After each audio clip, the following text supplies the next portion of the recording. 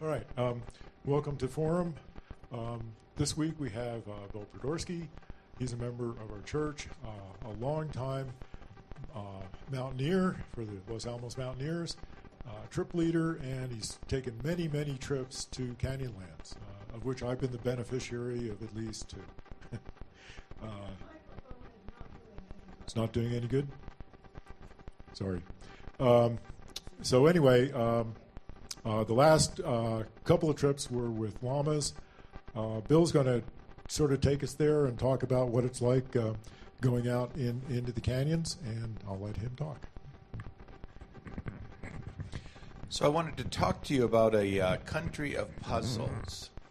When I think about what keeps me coming back again and again, and I think I've been on 105, somewhere between 105 and 110 expeditions there, lifetime, to the Utah Canyon country. And it's that the possibilities for exploration are unlimited. You know, there's always a surprise around the next corner, around the next canyon. And I'll just, can't tell you about 105 trips, so I'll give you some bits and pieces about this part of the world. The picture, by the way, is a pastel painting of a pool in Dark Canyon, which is one of the more well-known, if any place in this part of the world is well-known, one of the more well-known parts of the country, canyon country. And this pastel is by my wife, Melissa Bartlett. And the Dark Canyon, which I am not going to show you pictures of, is a very deep fissure in the earth flowing into Lake Powell, into the Colorado River at the very northern tip of Lake Powell. It's about 1,200 feet deep. And on one trip, we went from the top to the bottom of it. And at one point, you're hiking down through the canyon, through dry desert, sand, hot, not a sign of water. And a mile down the canyon, there's pools you can do laps in. And water in the desert, of course, is one of the other magical elements of this part of the world. As I said, we've been at it for a while. There's the younger me exploring various pieces around Navajo Mountain in Arizona, along the Utah's Bicentennial Highway. I don't know if I can stand, so I'm not going to block anybody. Okay.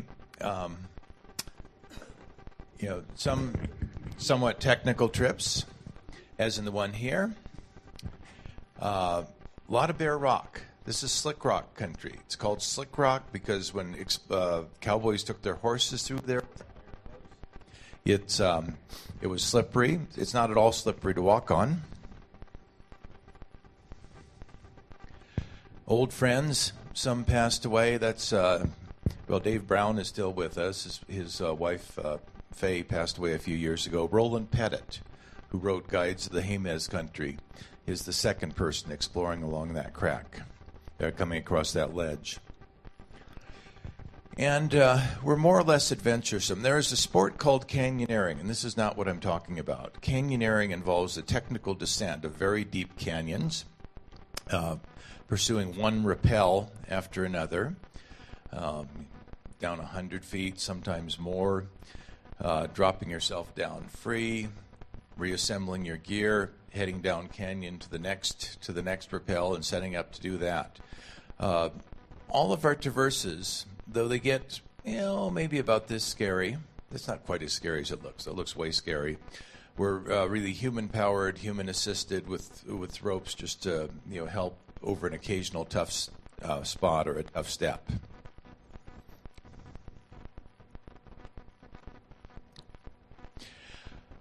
As you read in the books, there's quicksand. It's not really dangerous, but you can get in about like that, and you float on quicksand. So it's never going to drop you in if you can just flop onto the surface and take advantage of the fact that it's a very heavy liquid and will be highly buoyant compared to being in water. You aren't going to go down to the bottom of it, but it makes for stories. So what do I mean by the canyon country? This is a view of Utah from space, with the Great Salt Lake in the north, and in the south, in the lower right, you see the Colorado River and its tributaries, much of which is unfortunately now flooded by Glen Canyon Dam to form Lake Powell.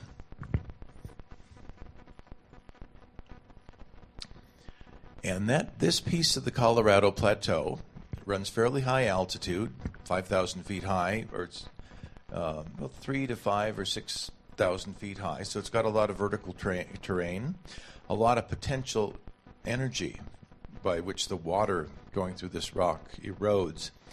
And it carves it into just a labyrinth of canyons and spires and domes and rocks. And it goes on for forever, almost. You know, that's well over 100 miles of country that I've called out there. And it was the last blank spot on the map of the lower 48. So this is a Utah map, just post-Civil War. And you can see it's pretty blank in the lower right quadrant. And what is there is actually wrong. Just zooming in, there's a couple of imaginary mountaintops there on that plateau. I think that mountain range, this one here doesn't exist. The San Juan River is right, and the Green and the Colorado Rivers are right, and that's about all that was right on this map. So it was really unknown. There's a whole mountain range in there. The Henry Mountains, about here, I think they have peaks that approach 12,000 feet high, and it was unknown at the time. In fact, it was the last significant mountain range in the United States to be discovered in the lower 48. It's really wild country. It's still wild country. When you set out on one of these trips here, we've gotten to travel in comfort over the years. So we typically stay in a lodge or something the night before and then go into the canyon country, as opposed to 25 years ago where we'd set out from town, drive till midnight, camp by the side of the road, keep going, and back in. I like it better the way we do it when we're older. At any rate, the drive to, say, Boulder, Utah, which might be a base for many of our trips, involves leaving Los Alamos, driving perhaps 9 hours.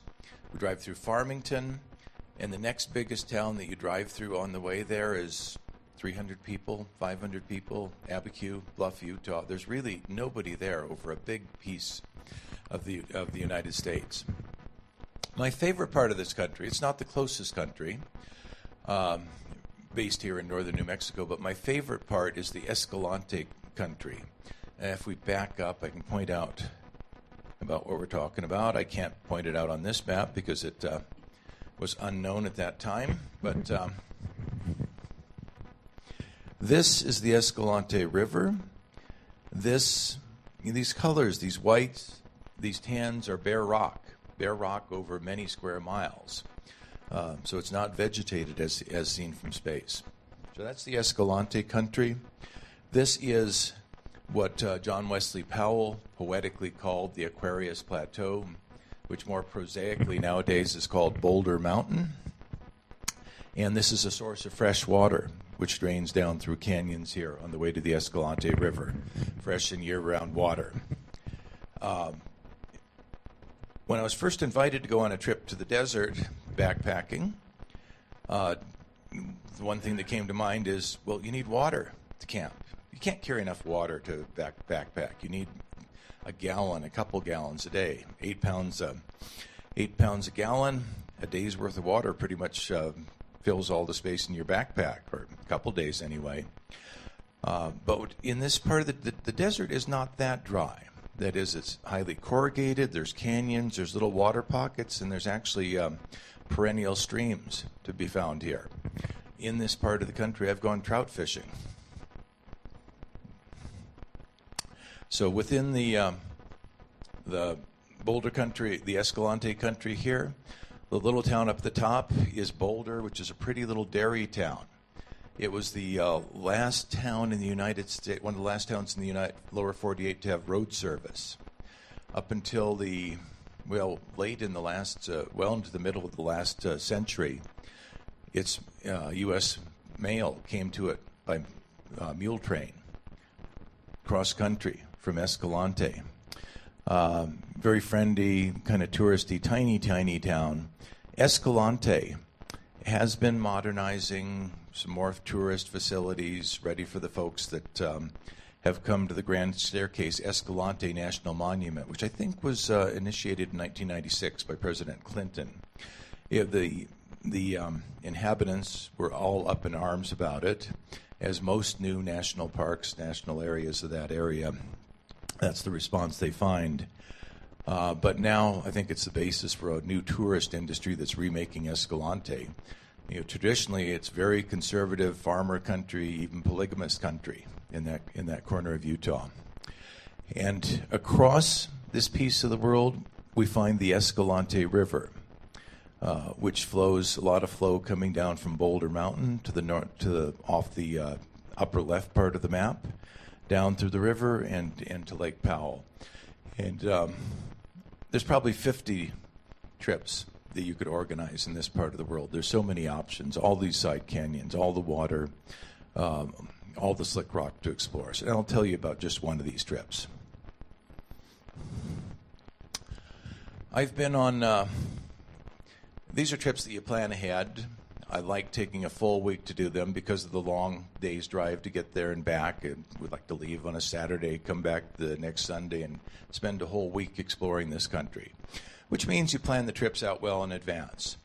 Which means, we're not like surfers that can run down to the beach when the waves are good. You pick a date and you deal with the weather as you get it.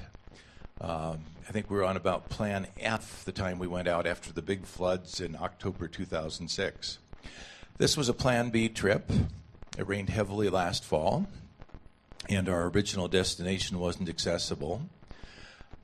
In fact, Plan B worked out as well as anything else. Our packer, the llama packer that we're working with, that took our gear in fact accompanied us on this trip, suggested that we do a traverse that we hadn't done before. This is about 15 miles of the Escalante country, of the Escalante River, through slick rock country, all the bare rock that you see there.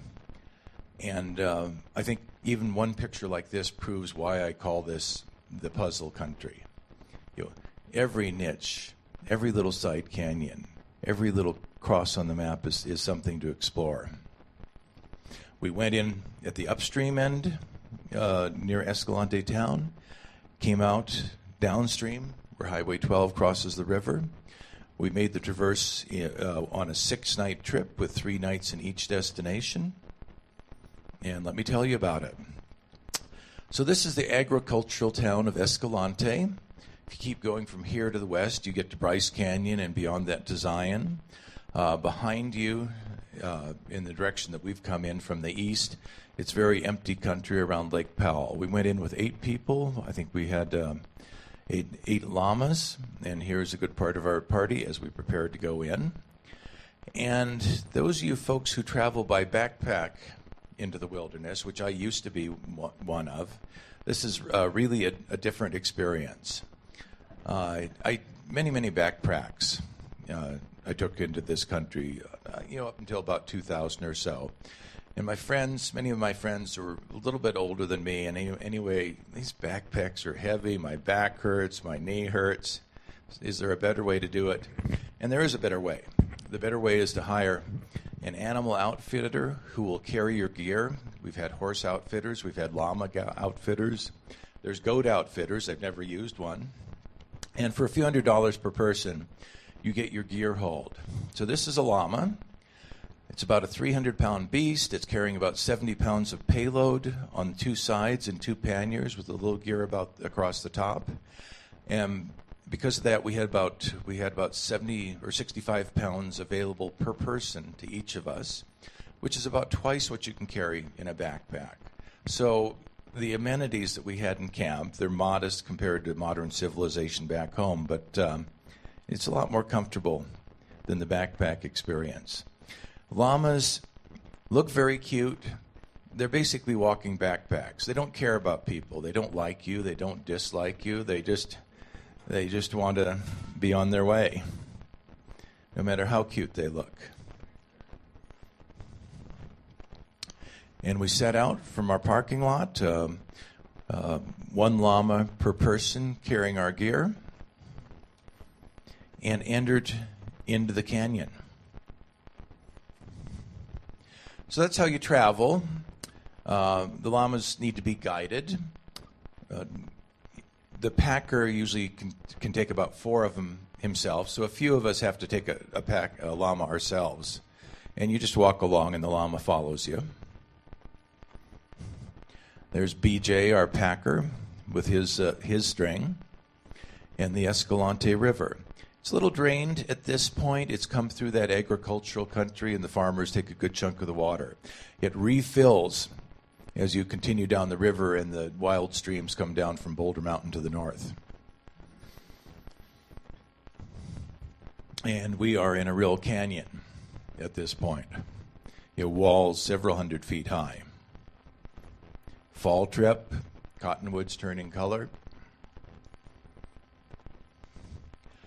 And we made it to camp. This is actually a busy place to visit. That is, there's other more remote parts of this wilderness where we've gone in for a whole week and seen nobody. Just our own little party. But this is a fairly frequented corridor. It's kind of an obvious place to go up the river, down the river. We came into camp at this junction with Death Hollow, which is one of the, sounds terrible, Death Hollow, but it's a very pretty creek coming into this area. And there was one party camping there who knew we were coming. They were there for the first night. Then we had this place to ourselves, and we saw a party or two a day over the course of the trip. So that's high traffic for the Escalante, a party or two a day. As I said, it's not quite like backpacking, and these are the differences. This is the level of gear. A few more pounds of gear per person, and it makes all the difference in the world in traveling in comfort. You have a 2-burner stove, you have tables to cook on, you have chairs to sit on. A little bit of creature comfort is really nice. And from there we explore. The typical format for these trips is you go in and make camp and explore out from there. This trip was a little bit different in that we moved halfway, but the country's so complex that if you go in and make a single camp for 6 nights, you won't be bored. There's enough different places to go to. There's enough surprises around the corner that if you go 2 miles, 1 mile that way and 1 mile that way, you'll find adventures both ways. As I said, there's very nice water. Water means vegetation. There's a little bit of poison ivy. We didn't have any trouble with it. But a beautiful, beautiful stream going up Death Hollow.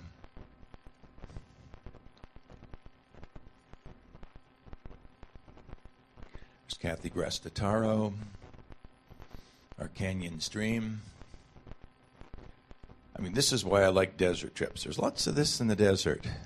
Little waterfall, little rainbow, deep canyon walls as you go in farther, and trout. I was fishing my way up this stream. They're very shy. This is a wide open place to be for a trout. Trout are predated from overhead from birds and predatory birds largely, so they're very sensitive to seeing people above it. In a stream with a sandy bottom and no protection, you really have to not let them see you at all. If you can cast to them without them seeing you, you catch them. If they see you at all, they're gone.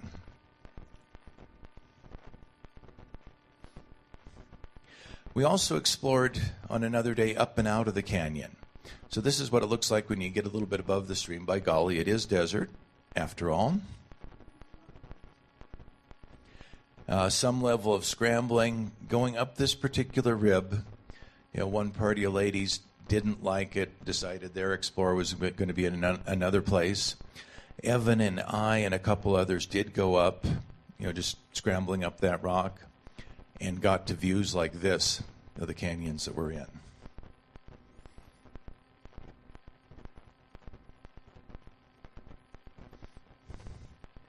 This is a side canyon. In that big satellite photo, this would have been one of the little grooves on the map. And we were able to get down and explore this. And this was a watch around the corner. We finally made our way down to a side canyon, from one knob to another, getting down to the bottom.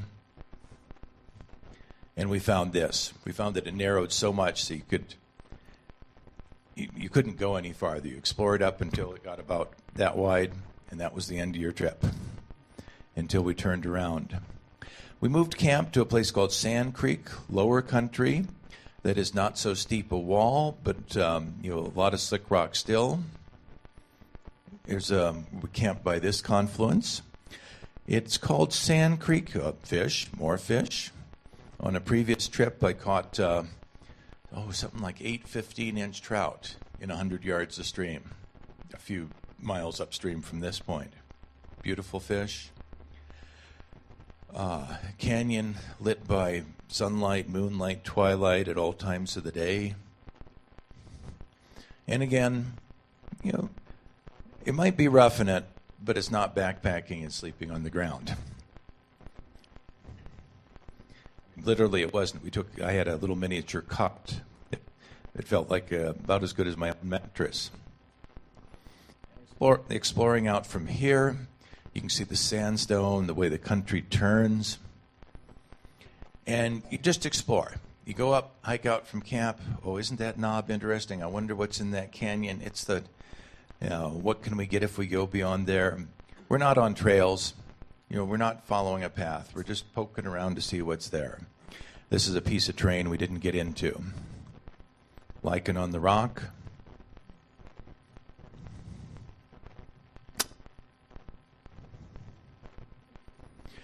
You get surprises. We strolled around a side canyon, looked over the edge, and down it dropped 100 feet, actually to Sand Creek. There's Evan's one of our more intrepid folks. It's it's at least 100 feet down from a couple feet in front of him there.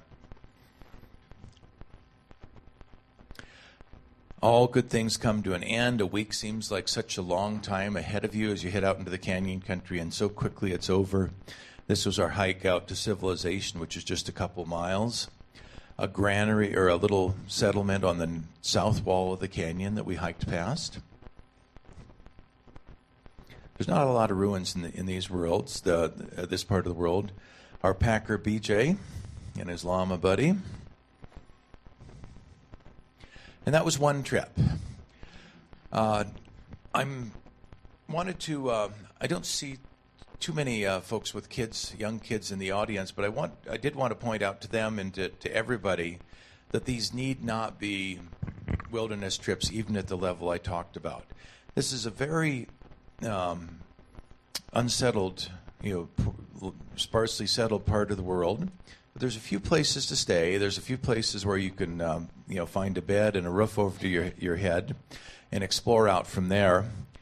In fact, for this whole country, these are the closest places you can actually find lodging, but they're close enough in that you can explore out from there. There's a little tiny bed and breakfast, for instance, in Valley of the Gods, off the grid, living off solar power. That's here next to Bluff. We've been many trips to Bluff, Utah, which is maybe 5 hours from here, 5.5, from which you can explore Comb Ridge and its ruins.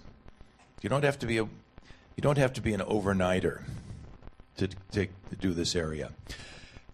And one of the things which we've liked doing, and we've gotten into the habit doing it Veterans Day weekend in November every week, is to go to Moab, Utah. Moab's gotten very busy, but by November it's pretty calm, late in the season.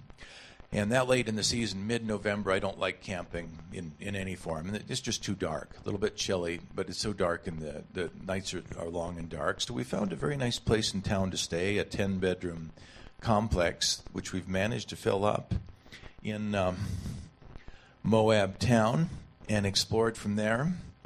We've been dozens and dozens of explorations out of Moab, for instance, to Arches National Park. And Moab has a reputation. Moab is dude country. That is, you walk down Main Street, and the most common word you hear in the conversations is dude. They're mountain bikers, they're rappellers. But there's a lot of, and we do have mountain bikers go on these outings, but there's a lot of hiking to do here. There's two national parks in the vicinity. One of them is Arches, which has the famous and well-frequented features like Delicate Arch. And also some very remote places where, again, you don't see anybody for the day. So let me talk to you about a couple outings, day outings, in one of these Moab adventures. This was a piece of slick rock terrain coming out of the surrounding desert, bare rock that you can explore around, called the Eye of the Whale. And it's a set of a bunch of slick rock, little canyons going up into it. We didn't really have any idea what we could do, whether we could get to the top of it or what. So we explored. No guarantee. But we started hiking up into the slick rock. And these bare rock, almost avenues, taking us higher and higher up into it. And this is the view as we ascend.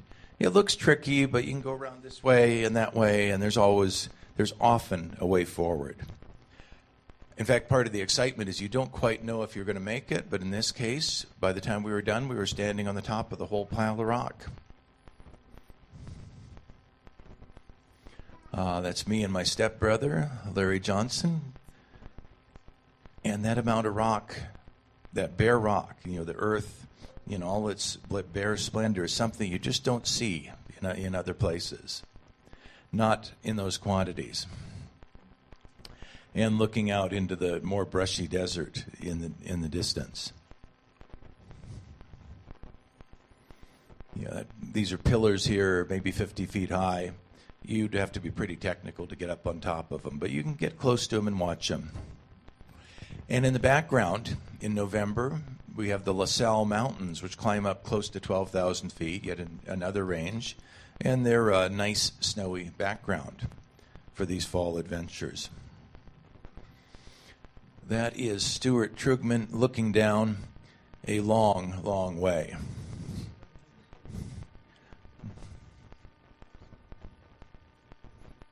Little pockets of water here and there, places to catch the rain that does fall there. And this, in fact, is the Eye of the Whale. We poked around. We came off the east side of this complex, walked along its base. And this little arch, this is Arches National Park after all, this arch looks like an Eye of the Whale, and the way it was backlit, it was just gorgeous.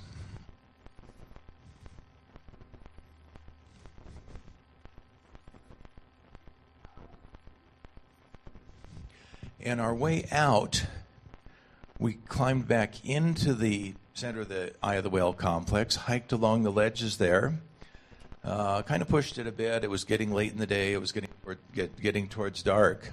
And our way out was basically to find a little crack in that rocky wall, poke through. Gee, I wonder if this is going to work. And you could just barely make it. You could squeeze through and drop through, and boom, you were out in the open desert and on your way back home. This is a second hike in the vicinity. That white feature is called Mill Courthouse Mesa. It's about a mile, and it's a bare rock plug.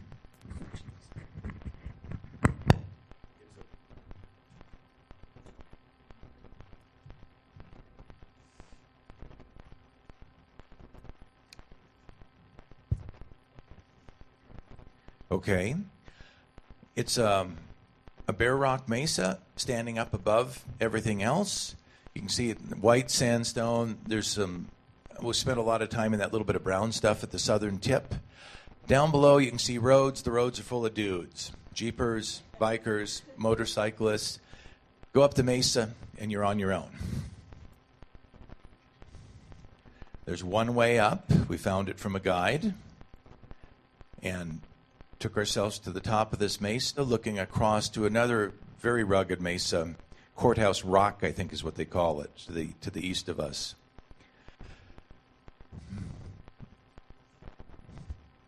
I think the rock sculpture speaks for itself. This mesa had a crack in it. I'm not sure when it's going to fall in two pieces, but it had a crack all the way through a major part of it. And if you couldn't see the bottom of this thing, it really did look. That's looking down. It's somewhat recent. That is, there was vegetation growing across it. And I think at one point, tomorrow, 10 years from now, 1,000 years from now, half this mesa is going to fall away. So we stayed on the solid part of the mesa.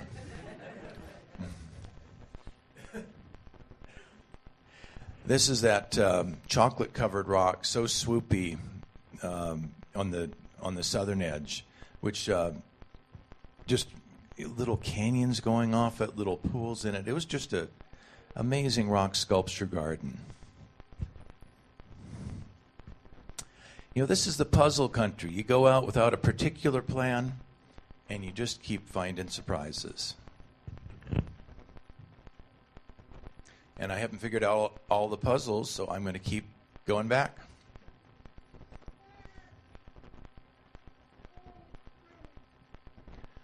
That is yet another mesa off in the distance. We haven't been there yet. It's time to go there.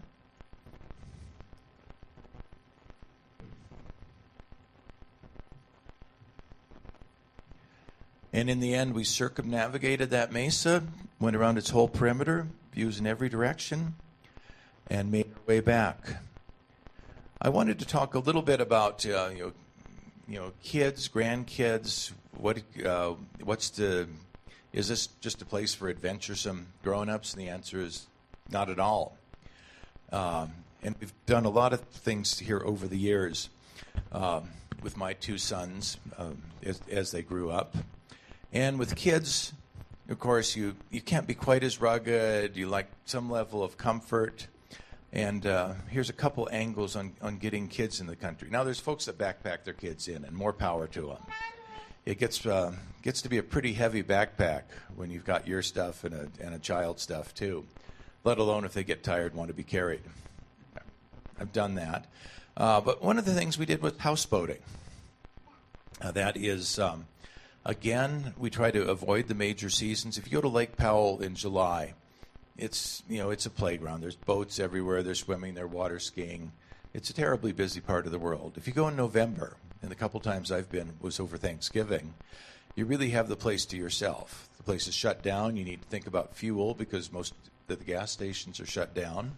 These boats use a reasonably large amount of gasoline.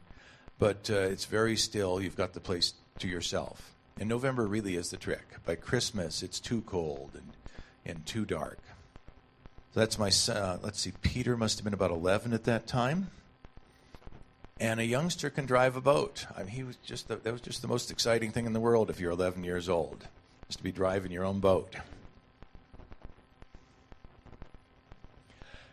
And this was an expedition where we moved the boat from point to point most days, and explored and hiked on land. Once you've got your lodging in the form of the boat, and from there you can explore. And explore to places as wild as this. I think this is Navajo Mountain in the background, which is a major peak on the reservation in Arizona, south of the San Juan River. Some days, this is a second trip 2 years later in 2006, the water can be just as still as a mirror in the side canyons. And this is what you can do on a boat-based trip. Get up to places like this. The shores of Lake Powell are a little bit shabby. That it's not so much garbage, but silt, mud, and a lot of tumbleweeds. And it's a very safe place to do your contribution to cleaning up the shores of Lake Powell by getting huge piles of tumbleweeds and setting them on fire. And, for about a 12-year-old boy, that's about as exciting as you can get.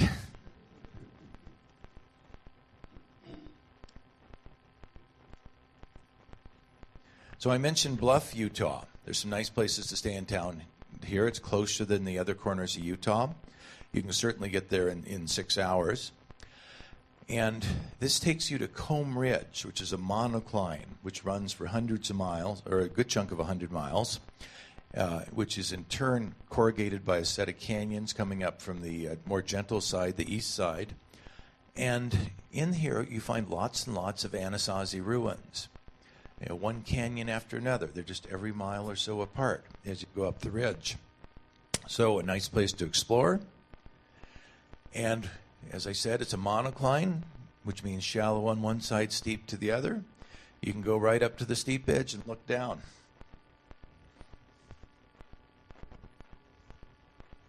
This is country more down it's close to Combe Ridge, but I think it's closer to Valley of the Gods. And, Spires, it's like a second Monument Valley, this Valley of the Gods country.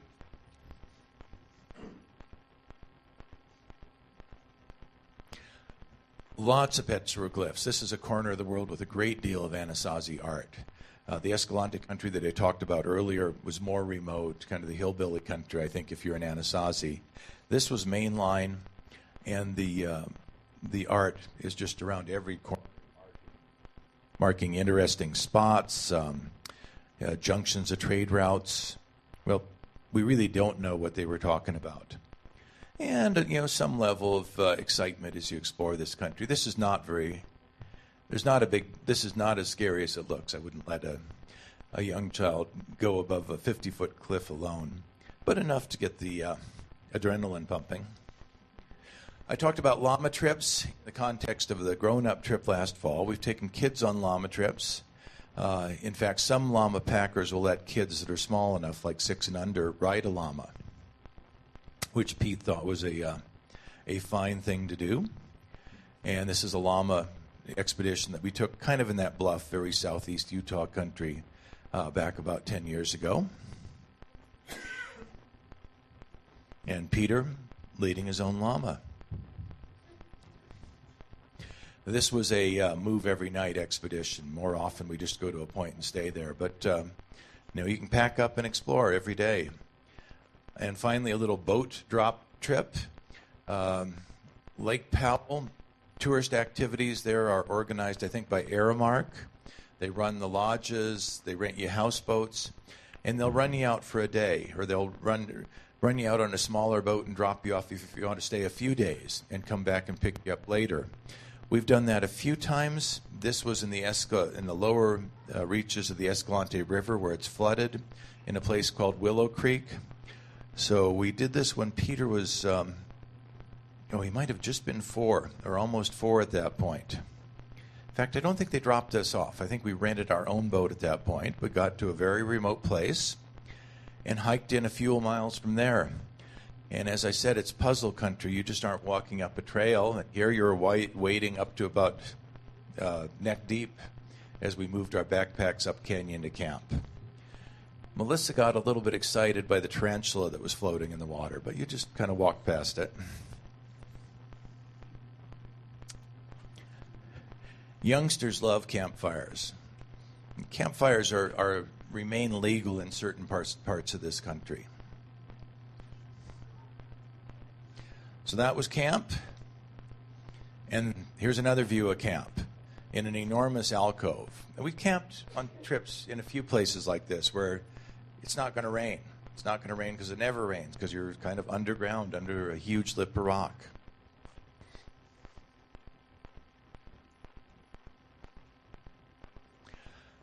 So I think that's where I want to wrap it up. It's an amazing country to explore. There's really options for all ages and all abilities. I've gotten to know a lot of nooks and crannies over how many years. My first trip was in the fall of 1979, and I'd be happy to talk to any of you about details and to give you a blessing of sorts to take you out there. And I think the next slide is the history of my trips to this country, and that's a place to stop as the colors change decade by decade, and these are all the corners that we've explored so far. But I'm not done yet. So thank you.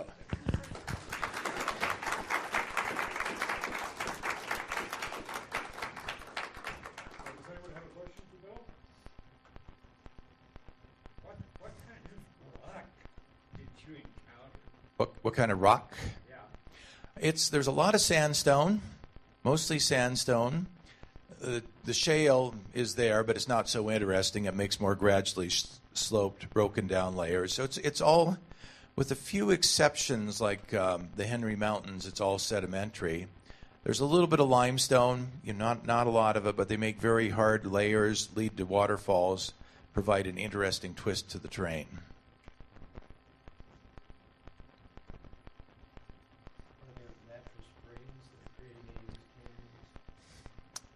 There are a few springs here and there, and I think a lot of the flow of the water comes from springs.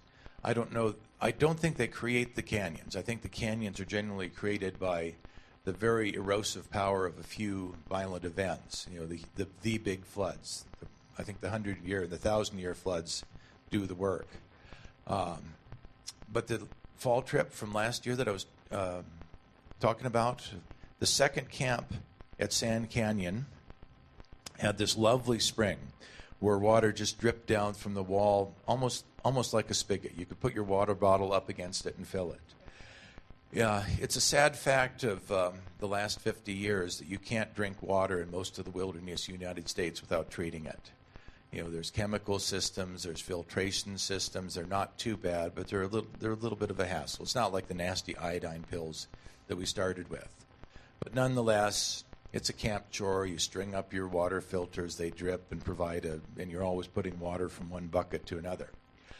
When we got to this camp, we looked at the spring, and in fact, the packer went out for the last 3 days and came in to get us, and we just packed up our water filters and sent them out with him, saying, "We got water. We don't need to filter it."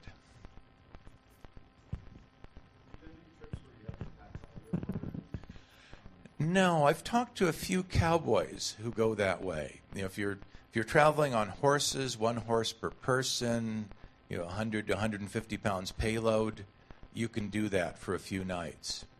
But you go through so much water. A gallon would be strict survival. 2 gallons might be more of a minimum per person per day.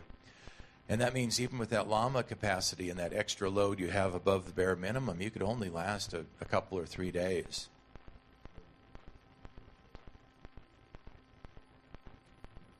Well, let's thank Bill.